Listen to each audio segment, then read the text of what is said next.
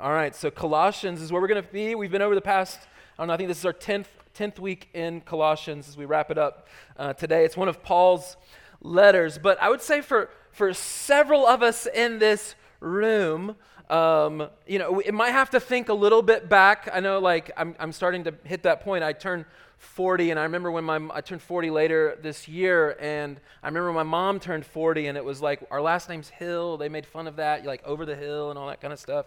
And I remember laughing too, because it's like, you are over the hill, Mom. You're 40 now.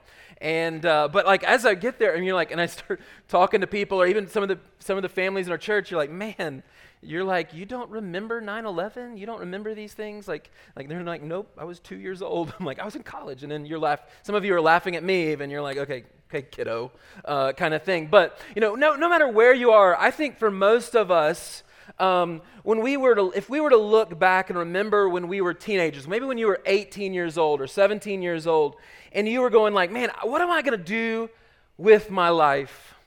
What do I want to accomplish? Maybe you had big dreams, vision of what life would look like in front of you. And you're really excited, or maybe you're anxious or worried or nervous, and you're like, who am I going to marry? Or maybe some of you, I think several of you in this room even met your childhood sweetheart. You met them when they were 10 or something. But I did not. I met mine I was almost out of college. I was very blessed. I was almost missed that one. I'm so thankful for Amanda, my wife. But for most of us, we try to remember. We try to remember back to when we had our whole life in front of us, and we're like, I want to make my life count. I don't know if you've ever asked that kind of question about yourself. How can I make a difference? Maybe I'm an accountant. Maybe I dig ditches. Maybe I'm a stay-at-home mom. How can I make my life count? I remember when I was 18, I was asking those questions, what am I going to do with my life? And God started to get a hold of my heart back then. But for a lot of us, maybe there's some regret there. You're looking back when you were 18, and you're like, man, I made some really poor decisions over the next decade, potentially. And you're going, maybe it went a little sideways. Maybe you had a marriage that went a little sideways, or a career path that ended in heartache, poor health choices, and so on. I think for all of us, there might be some different regrets in our life. I know for me, I look back over some things, and I go, man, I wish I would have done this, or man, I made a poor choice here.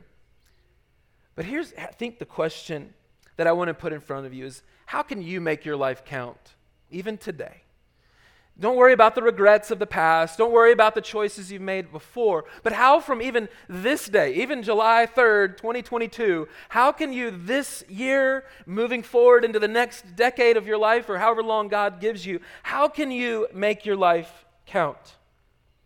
And maybe that's not true for some of you yet. You're still searching and wondering if you want to follow Christ. But for most of us, I would say you're trying to remember when you had your whole life in front of you and you were asking these big questions. But I want to just, instead of asking that from the past, I want to ask it from today. How can you make your life count? I love how Paul ends this great, wonderful book of Colossians. And oftentimes when we come to an end of a book, at least as a pastor, you're like, all right, how can I teach on this? Because it's a lot of quick hitters. It's a lot of he just says this random things, and he might just one point after the other, or then he maybe mentions a bunch of names at the end of the letter that he's thankful for. And as a pastor, you're like, how can I make this work and be faithful to the text? Well, this morning, I believe Paul gives us a clear picture of what it looks like to make our lives count. And I want to read this together. I want to read the whole chapter, the rest of the chapter, starting in verse 2. So if you have a Bible in front of you or a device or something to look at God's word, we'll look at it together. So starting in verse 2 from chapter 4 of Colossians.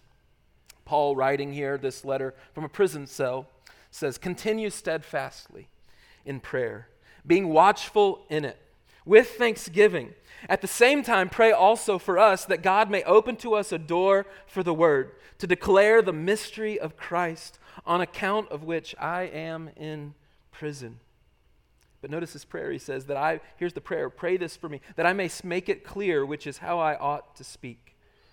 And he says in verse 5, "Walk in wisdom towards outsiders, making the best use of the time. Let your speech always be gracious, seasoned with salt, so that you may know how you ought to answer each person." And then he gives his final greetings in the book. He says this, Tychicus will tell you all about my activities. He is a beloved brother and faithful minister and fellow servant in the Lord. I have sent him to you for this very purpose, that you may know how we are and that he may encourage your hearts. And with him, Onesimus, our faithful and beloved brother, who is one of you. I love how he says this. I'm not going to spend a lot of time in the message on this, but remember, if you're not familiar with this, in Philemon, the book of Philemon, Paul is writing to Philemon about Onesimus, who was a slave, who had been a runaway slave from Philemon, and he was writing to accept him back. And notice what he calls him, though, in this verse. He says, Onesimus, our faithful and beloved brother, who is one of you. He's saying he's not just a slave anymore, he's a brother in Christ with you. And he says they will tell you of everything that has taken place here. Verse 10, Aristarchus, my fellow prisoner, greets you, and Mark, the cousin of Barnabas, concerning whom you have received instructions. If he comes to you, welcome him. And Jesus, who is called Justus, these are the only men of the circumcision among my fellow workers for the kingdom of God, and they have been a comfort to me. Epaphras, who is one of you, a servant of Christ Jesus, greets you always, struggling on your behalf in his prayers, that you may stand mature and fully assured in all the will of God. For I bear him witness that he has worked hard for you and for those in Laodicea and Hierapolis. Luke, the beloved physician, greets you, as does Demas. Give my greetings to the brothers at Laodicea and to Nympha and the church in her house. And when this letter has been read among you, have it also read in the church of the Laodiceans. And see that you also read the letter from Laodicea. And say to Archippus, see that you fulfill the ministry that you have received in the Lord. And then he ends this letter this way. He says, I, Paul, write this greeting with my own hand. Remember my chains. Grace be with you. You see, Paul is in a prison cell. And he's saying, remember my chains. And he's given his final greetings. This book, probably of all the books of the Bible, are the most Christ-centered in its writings, giving us the high supremacy and preeminence of Christ in all of creation. And Paul has been writing and reminding this small church in this small city of Colossae about this. And he's saying, church, remember Christ. Don't forget Christ. Put your hope in Christ alone. And over again, he's been emphasizing this aspect. And here, as he's winding down this letter and as he's encouraging the church, he gives them these final instructions. And I believe from it we can learn a lot about how to live a life of purpose. How to live a purposeful life. And notice what his first point and his first focus is this. He says this is in your notes as well. Begin with prayer. It starts here in his aspect of like you have a relationship with Christ. You are, as he's described to the Colossian church, you're in Christ. Here he's saying like if you want to live on mission for Christ, begin it with prayer.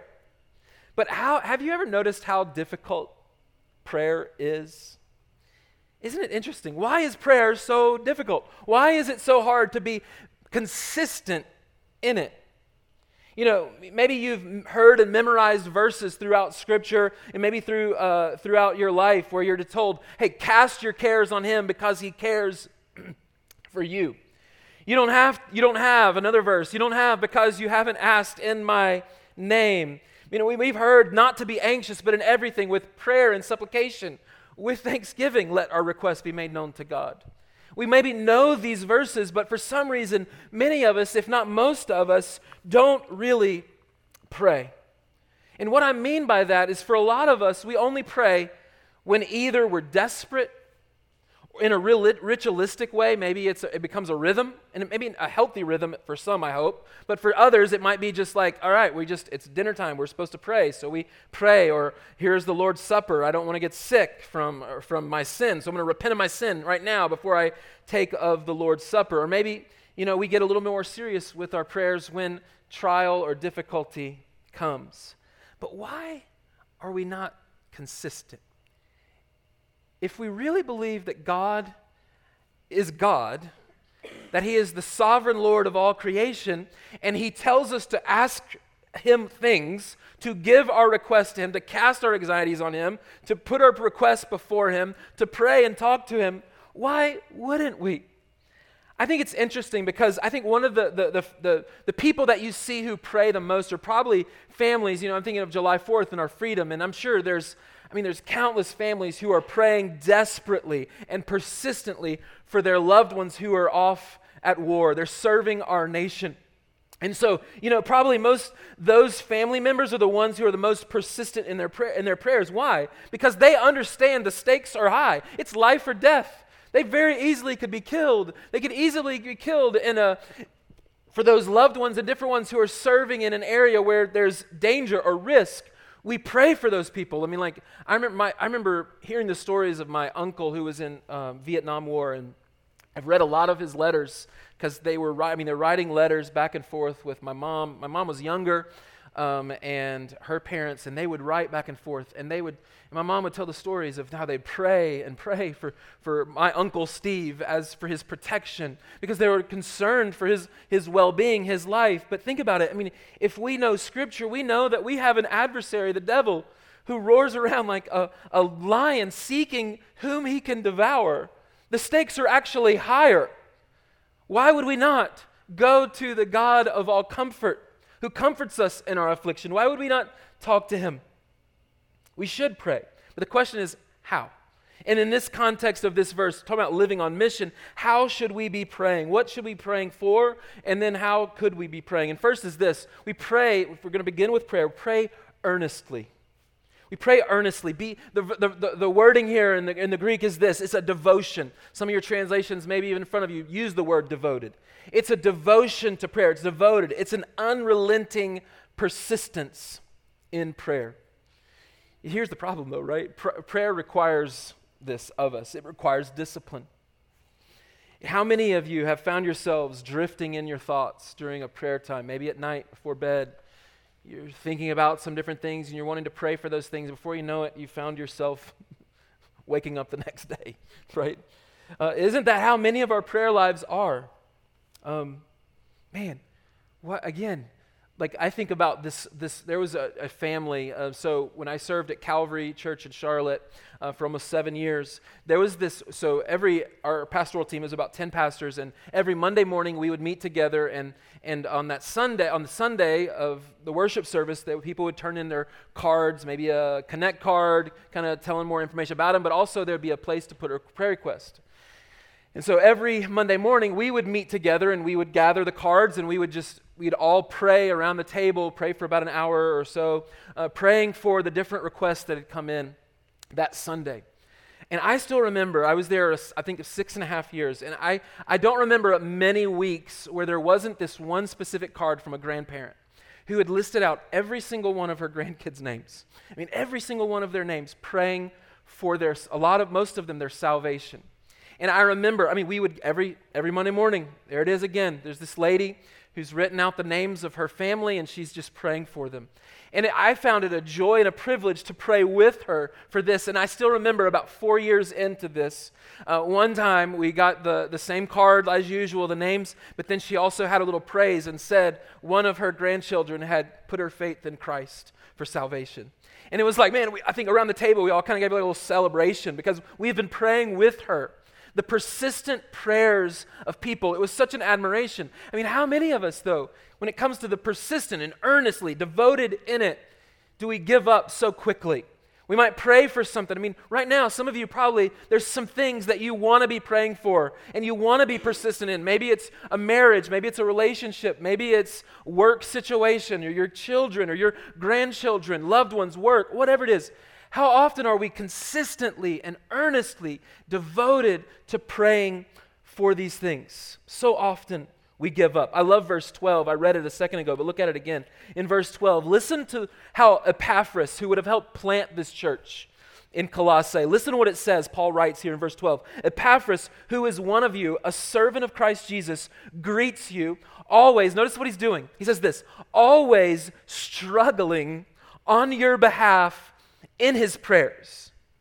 He's struggling on your behalf in his prayers. It's a struggle. And it's not just what he doesn't mean there is just literally a struggle, like, man, it's hard to pray for these people. No, he's devotedly, persistently praying for this church that he had planted, he had moved on. I think when I was studying for this, it made me think, like, how often am I praying for churches still that I served at, and praying for those ministries to flourish, for God to continue the work that was started there or was continued there. How often are we praying even for those people? Maybe we moved to another area. How often are we still praying for the ministries that we were devoted to for years and praying for those things? Here, Epaphras is struggling on their behalf, even though he's not there anymore. In Luke 18, Jesus told us this. He tells his disciples a parable encouraging them to always pray. And he gave this, I think, great illustration of this. He's basically, this widow kept bothering this judge until he finally did something about it. And think about this, the way Jesus was using this illustration. He gives this illustration of this judge, and this widow would not stop coming after this judge and saying, hey, do this, do this, do this, would just kept being persistent. And Jesus used that to illustrate a point on prayer and being persistent in prayer. And here's I think that's so cool about this. Jesus is saying, bother me with your request. If you have young kids, how often do your kids, quote, bother you? Right? They come with you with requests. Man, my kids are persistent, especially at nighttime. It's crazy, right? It's like it's bedtime routine, and then here they come to the door. Dad, will you lay with me? I'm like, no, not tonight. Walks away. 2 seconds later, Dad, will you lay with me? Over and over again until finally it's like, all right, it'll be faster if I just go lay with them for 5 minutes and they'll be good, right? Like, it's that persistent, and that's literally what Jesus is saying. He's saying, be persistent, bother me. I mean, think about this. The God of the universe is saying, bother me, not literally like you're going to actually bother me, but come with me earnestly and persistently in prayer. And he's inviting you to do that. The second way, how should we pray, is we do it watchfully. He says it here in our text as well. As he continues, he says, continue steadfastly in prayer, being watchful in it. We're to be alert, knowing that temptations lurk everywhere. We are often tempted to think that we are talking to the air, aren't we? Sometimes maybe you've been tempted, you're like, am I really even talking to someone? Is this just me talking to myself? Am I talking to a wall here? We're maybe tempted to think that it doesn't even really work.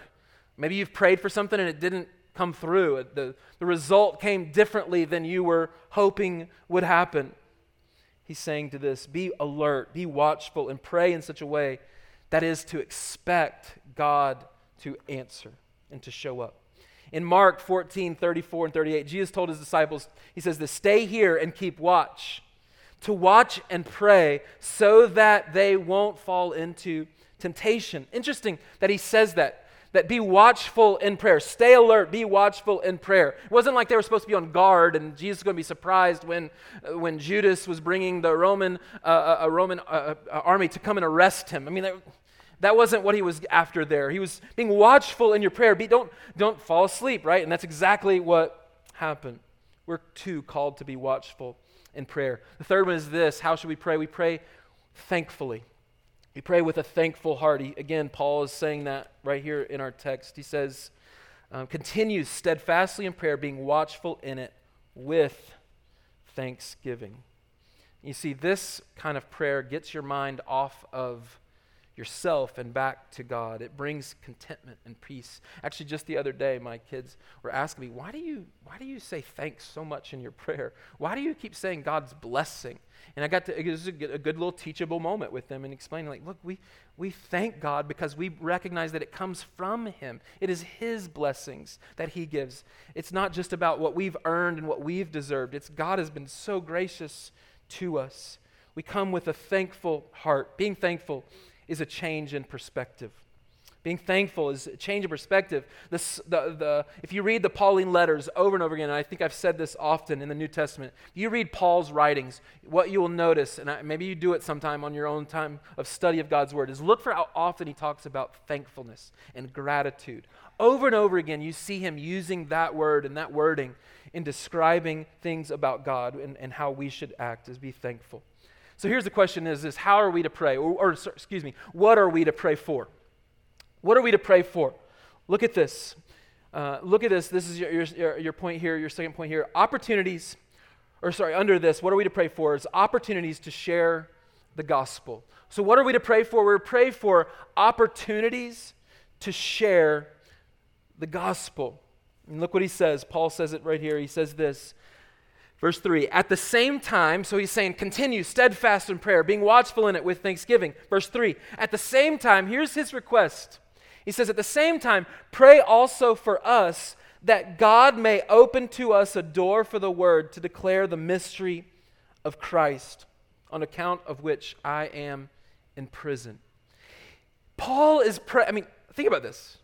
Paul is sitting in a prison cell, potentially chained to a Roman guard, sitting there, and he's in prison, and his request and what he's asking people to pray for is not, hey, can you pray that God will release me from prison? Pray for me to be set free so I can come to see you, so that I can continue the ministry. No, he doesn't ask for freedom from the chains. He says, pray also for us that God may open to us a door for the word to declare the mystery of Christ. He's praying for opportunities to share the gospel, even if it means to this Roman guard next to him, even if it's to another convicted felon or whatever in the prison. If he's to witness to him, he's saying, God, help me, and church, pray for me for opportunities to share the gospel. He didn't care if he was in prison or not in prison. He wanted more opportunity to share the gospel with others. In 1 Corinthians 16, 8 and 9, Paul says this as well. He says, but I will stay in Ephesus until Pentecost. Notice this, for a wide door of effective work has opened to me, and there are many adversaries. He's like, this door has been opened. There's a lot of adversaries, and just help us, pray with us for these open doors, these opportunities to share the gospel. We find out in Acts 20 that Paul was able to stay 3 years in Ephesus, teaching and admonishing the church day and night as he was praying and asking this church in Corinth to pray for this open door that had been given to him with all these adversaries. And sure enough, they prayed, and for 3 years he was able to minister. So what are we to pray for? We pray for opportunities to share the gospel. Second is this, when God opens doors, pray for clarity in gospel witness. Pray for clarity in gospel witness. I think this is interesting because this is Paul. This is Paul writing, and look at verse 4. He says, that I may make it clear. He's asking for them to pray for him. He says, that I may make it clear, which is how I ought to speak. Paul is so passionate and concerned about the gospel, getting to the lost, that he prays and asks the believers to pray that he will make the gospel clear as he shares it. Think about that. That's Paul.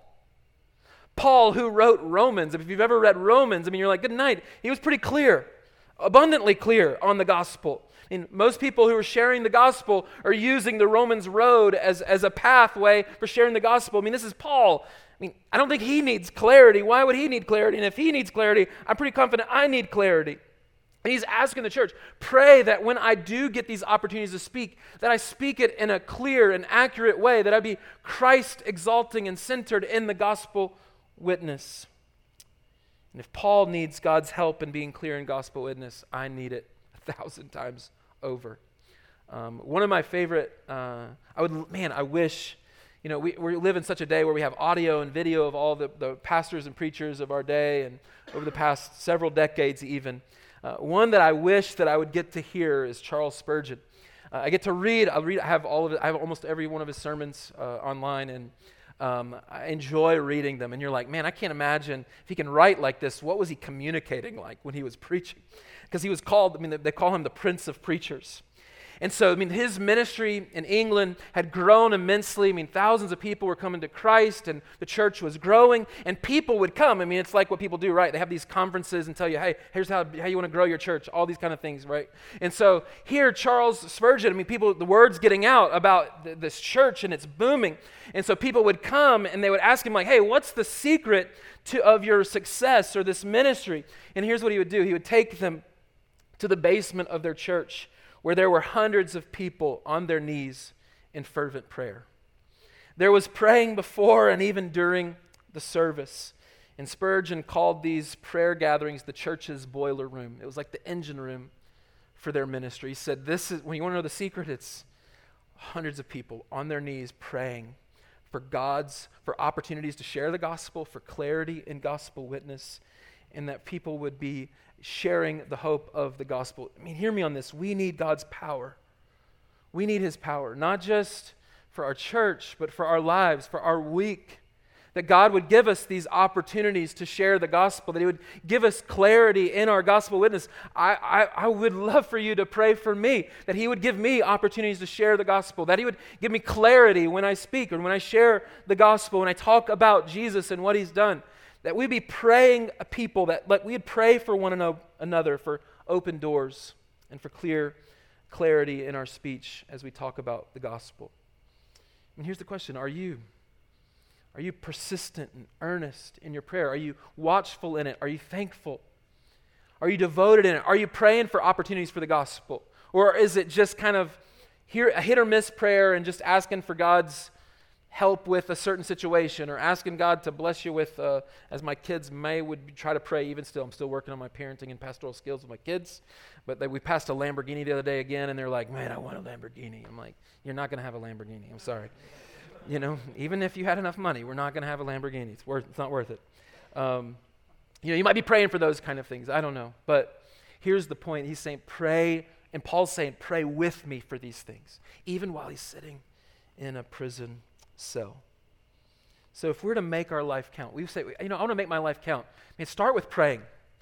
Asking God to give you opportunities.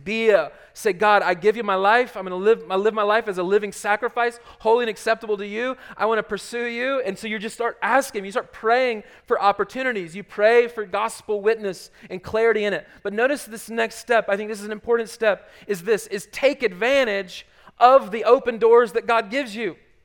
Man, we miss out on so many opportunities because we're lazy or we're so self-focused that we don't pay attention to the needs right in front of us or right next door to us.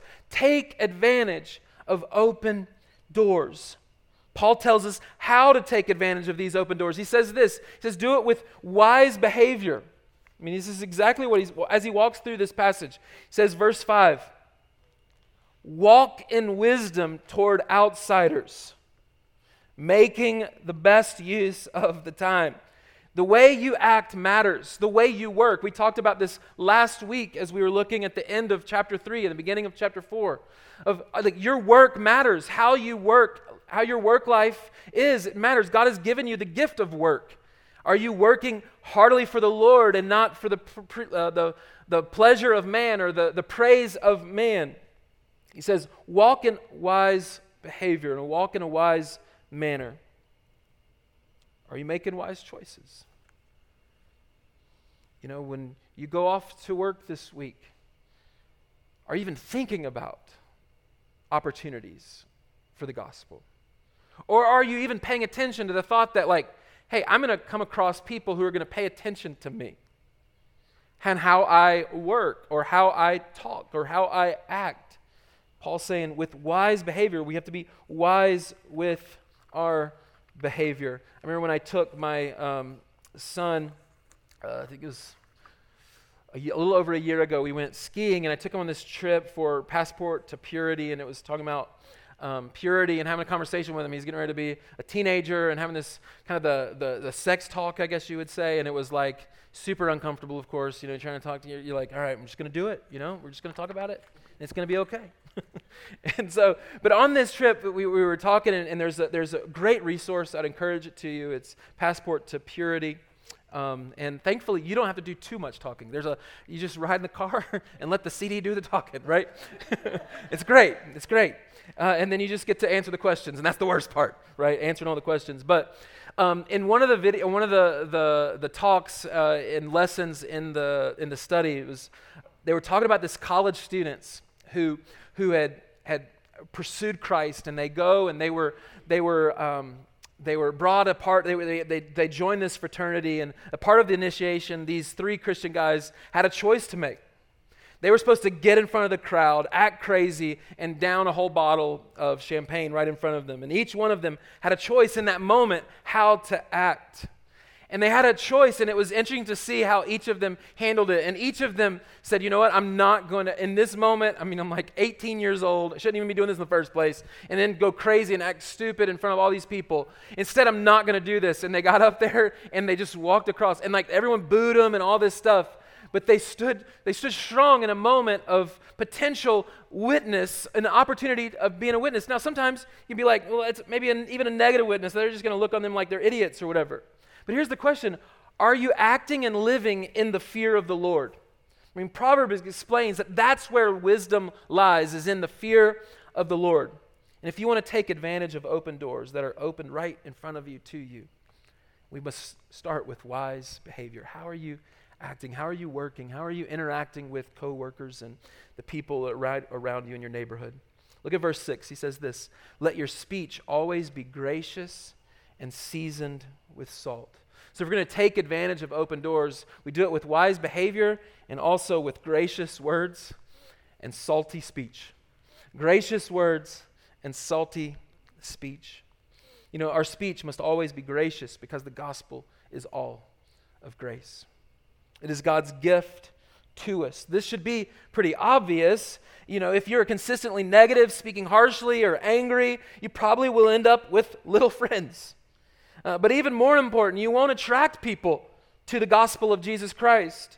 How you talk directly reveals what's in your heart. When we talk and when we function, we act, people see what's really going on. They get to see the real you eventually. The longer someone is around you and with you, the more they get to see who the real you is, not just the one who's putting on a show. How you talk directly reveals what's in your heart. James specifically talks about this in our scriptures. But Paul also says that our speech should be seasoned with salt. I like this wording here. It's, you know, here's how I think can best help you understand what this looks like. You know, I've been blessed with opportunities to counsel and talk with individuals who want to know what marriage is like. And so the pre-marriage counseling, or with when working with high school students and then college students, some, and they're wanting to talk about marriage. And what's interesting is you'll get different answers from different spouses if you were to ask them. You know, you go and talk to a spouse and you ask them, well, some spouses would say, my husband is the most lazy, loud, and obnoxious human being I've ever known. He makes weird noises while he sleeps and is such a drain. They're like, you don't want to be married. Just enjoy life. Like, I mean, I've literally have heard people give that kind of advice. Like, their marriage was worthless. And so they're just saying all these negative, or they just talk negatively about their spouse. But have you ever talked to a spouse who, you know, when you ask a similar question to them, they talk so lovingly about their spouse. They speak of how they are so blessed with such a kind, compassionate, and understanding person. You see, when you're around this person, they can't help but talk about them. You see, the second couple has that salty speech. They spoke in such a way that it made the thought of marriage attractive. They talked about them and talked about their spouse in such a loving way that it's like, man, I want a relationship like that too. You see, what is it about our speech as followers of Jesus that makes it attractive? When you're talking about your Savior or talking about God and what God has done in your life, or do they only hear the negatives? Or they only hear all the, like, God didn't answer this prayer. God, man, it just seems like everything, God's just after me all the time. I feel like God just is always bringing difficulty my way. I mean, if you hear that all the time, what do you think? People aren't going to be very attracted to that. But what do they hear when you're like, man, in the hardest of times, I can't tell you how hard it was. I don't even know how I would have ever gotten through this situation or that situation if it wasn't for God. If it wasn't for knowing that He was with me. It wasn't easy. It was a challenge. I mean, or maybe you were a parent and you're like, man, I had to deal with a very difficult child, a wayward child, and we just prayed for this person. It was really hard, and I just kept trusting the Lord and praying for them and trying to give them wise words and counsel, and it was really hard, but God was with me. You see, that is attractive. And see how even in the workplace, even in how you can take an advantage of an open door is through obviously wise behavior, but also in how you speak. Are you gracious with your words? Do you speak life, not death, with your words? Do you have salty speech, attractive speech? And so here's what Paul wraps up in his teaching in this chapter on. He says this, walk in wisdom toward outsiders, verse 5, making the best use of the time. Let your speech always be gracious and seasoned with salt. So, notice this, so that you may know how you ought to answer each person. You see, we have an open door. We're trying to behave in a Christ-like way in the environment God has placed us in.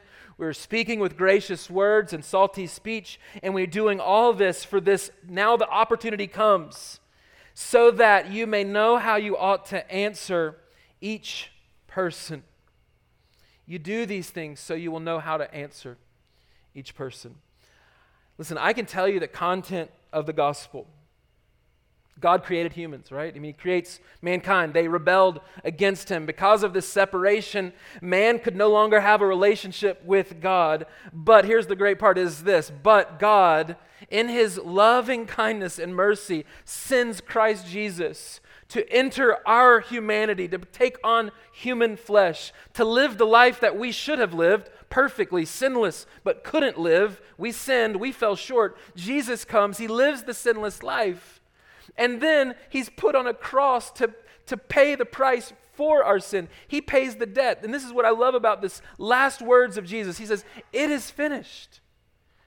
He had come and He had completed what He came for, to be the ransom, to be the payment for our sins. Sinful man nailed Him to this cross, but in the darkest hour, His dying breath gave us hope for eternal life. And He didn't stay dead. He rose from the grave 3 days later, conquering death, so that we could have life. Scripture tells us that if we confess our sins and believe, we rest, we put our hope in Christ alone, we too can have eternal life. This is a free gift. This is what's so incredible about it. It is a free gift. It is grace. It is all of grace. He says, it's not you earn it. You've done this. I'll accept you. He says, it is my gift to you. You just receive it. And how do you receive it? You receive it by faith in Christ, in what He's done for you. Listen, here's the point, is this. You maybe know the gospel, but you need to learn how to communicate the gospel. You communicate it through your life, but you also communicate it when that open door comes. God gives you the open door. All of a sudden, someone at your work has had a hard week, and he comes in broken and doesn't know what he's going to do next, or she doesn't know what she's going to do next, has no idea. But guess what? You can offer them hope. You can offer them, you maybe could say, you know what, I was in a similar place at one point in my life where everything seemed to be falling apart, and I didn't know where to turn, but Christ revealed Himself to me. I put my faith in Christ alone because He paid the price that I couldn't pay. And you're able to share the gospel. You see, you have to take advantage of the opportunities God gives you. If you're going to live on mission, you take those opportunities when they're given. And here's the point. I love how even the ending of this book in chapter 4, he gives us examples of a bunch of people who lived this kind of life. Epaphras, struggling in his prayers for these people. You have Jesus, who is called Justice. These men are the only Jewish men among them that are workers for the kingdom of God. They have been, he says, they've comforted me. They've comforted Paul. They've encouraged Paul. Tychicus, he'll tell you all about my activities. He mentions all these different ones. He mentions Demas and Luke. I love how he mentions even John Mark in his writings. Because if you remember, even John Mark in the book of Acts had abandoned him at one point, and it became a split where he and Silas went a different way, and Barnabas and Mark went another way. But now Paul's writing and saying, Mark has been a comfort to me. And during my last even days that he didn't know were necessarily his last days. You see, this can be our life too. We live it in light of the gospel. And listen, if you're a believer, if you're a follower of Jesus, and you're like, I don't know how to do that. I don't know how to share the gospel. Here's the first point. Begin with prayer. Ask the Lord to give you the words. I can't tell you how many times where I felt like God has, through a quiet time in the morning, gave me exactly what was needed in a conversation later that day. I seriously I can't count on hands, fingers, all that kind of stuff. How many times God has taken something that if I had not maybe read my Bible that morning, I wouldn't have had that fresh on my mind in a conversation that came up later that was perfectly applicable for that. You see, begin with prayer, look at Scripture, know it, because that's the importance of this passage too, is to know your Bible so that you may know how you ought to answer each person when they come with their questions, with their doubts, with their confusion. I want to end with this, I think of even the Ethiopian eunuch. And one day, in the book of Acts, we get this story where this man is reading from a scroll. He's riding on his chariot, he's riding around, he's reading on the scroll, and he's reading, and he's reading about the suffering servant. He's reading about Christ in the Old Testament, in Isaiah 53. He's reading this, and God sends a man to him, and this man shows up, and here's the question this guy asked him that day. The Ethiopian says, "Who is this about?" He doesn't know. He's like, "I'm reading this, and I have no idea." Now, what happens if the man who is now talking to this guy has an open door has been given to him? If he didn't know what Isaiah 53 was about, or if he didn't know how to answer, would he be like, "I don't know, man, give me 10 minutes. let me Google that. Let me get back with you tomorrow." No, he would have missed the opportunity. The opportunity would have been gone. The door would have been opened and then closed shut. But he was prepared that day, and he was able to open up the Scriptures and show him that, hey, this is Jesus. Jesus is actually the one that this passage is talking about. It's telling us that he would be the price for our pen. By his wounds, we are healed. He explains it to him. The person believes the gospel, they find water, and they baptize him, and then all of a sudden the story's over. The door's already gone. Listen, don't miss the opportunities that God gives you. Don't miss the opportunities. Pay attention. Be alert. Be watchful through your prayers. Like as you're heading to work that morning, be praying. As you're working, every once in a while, you're praying. Be watchful in your prayer. Look for those opportunities and don't miss them. Take advantage of the opportunity and share the hope of Christ found in Scripture. This is how we live a purposeful life, a life on mission. This is our hope, even through Redeemer Community Church, is to reach a community with the gospel. And we're praying for these things. We're praying for open doors. We're praying for people to come. We're praying for opportunities to just love people, to share the hope of the gospel, that there actually can be hope. In the midst of your trial and your difficulty, there's hope because Christ lived the life that we couldn't live and died the death that we should have died and rose again so that we could rise with him one day. Let me pray. Father, we love you so much. I thank you so much for Christ. I thank you for this wonderful book that we've been able to study over the past couple months. God, this is your word. You inspired Paul to write this letter to this church who was doing well, but was faced, like any church and like any people, was faced with obstacles and challenges and opposition, false teaching. Thank you for using this book 2,000 years later to help us to learn more of Christ, to lead us to greater worship and adoration of him. I pray that would be true for each of us, that we would live a life that is on mission, that has a purpose. Doesn't mean everyone has to be in full-time ministry. God's given each a gift and a talent, whether that's in retirement or that's a homemaker or whether that's working in corporate America or in construction. It doesn't matter where you've placed us. You've placed us in that environment to share your hope, the hope found only in Christ. And I pray that we would be committed people to prayer, that we'd be committed to earnestly praying, persistently praying, whether it's for our missionaries all over the world, for other churches, for our church, for each other, that we would have open doors and that we'd clearly communicate the gospel. That when the opportunity is given, that we'll take advantage of it and share what God has done in our life, or answer a question, or just be there to be a person who cares and to listen. God, use us. Help us to live with purpose. You've given us this purpose. You've given us the Great Commission to go and make disciples of all nations. May we never abdicate this responsibility. May we take it seriously. God, help us. We need your help. We need your grace. It's your power, not ours. Thank you for your Spirit. to convict us, to lead us, to guide us, to give us the words to say, even in those moments where we don't have the words. Thank you. Thank you so much. Thank you for this book. Thank you for allowing us to study it together. Pray it would change us. Sanctify us in truth. Your word is truth. Help us, God. We need it. We ask this in your Son's name. Amen.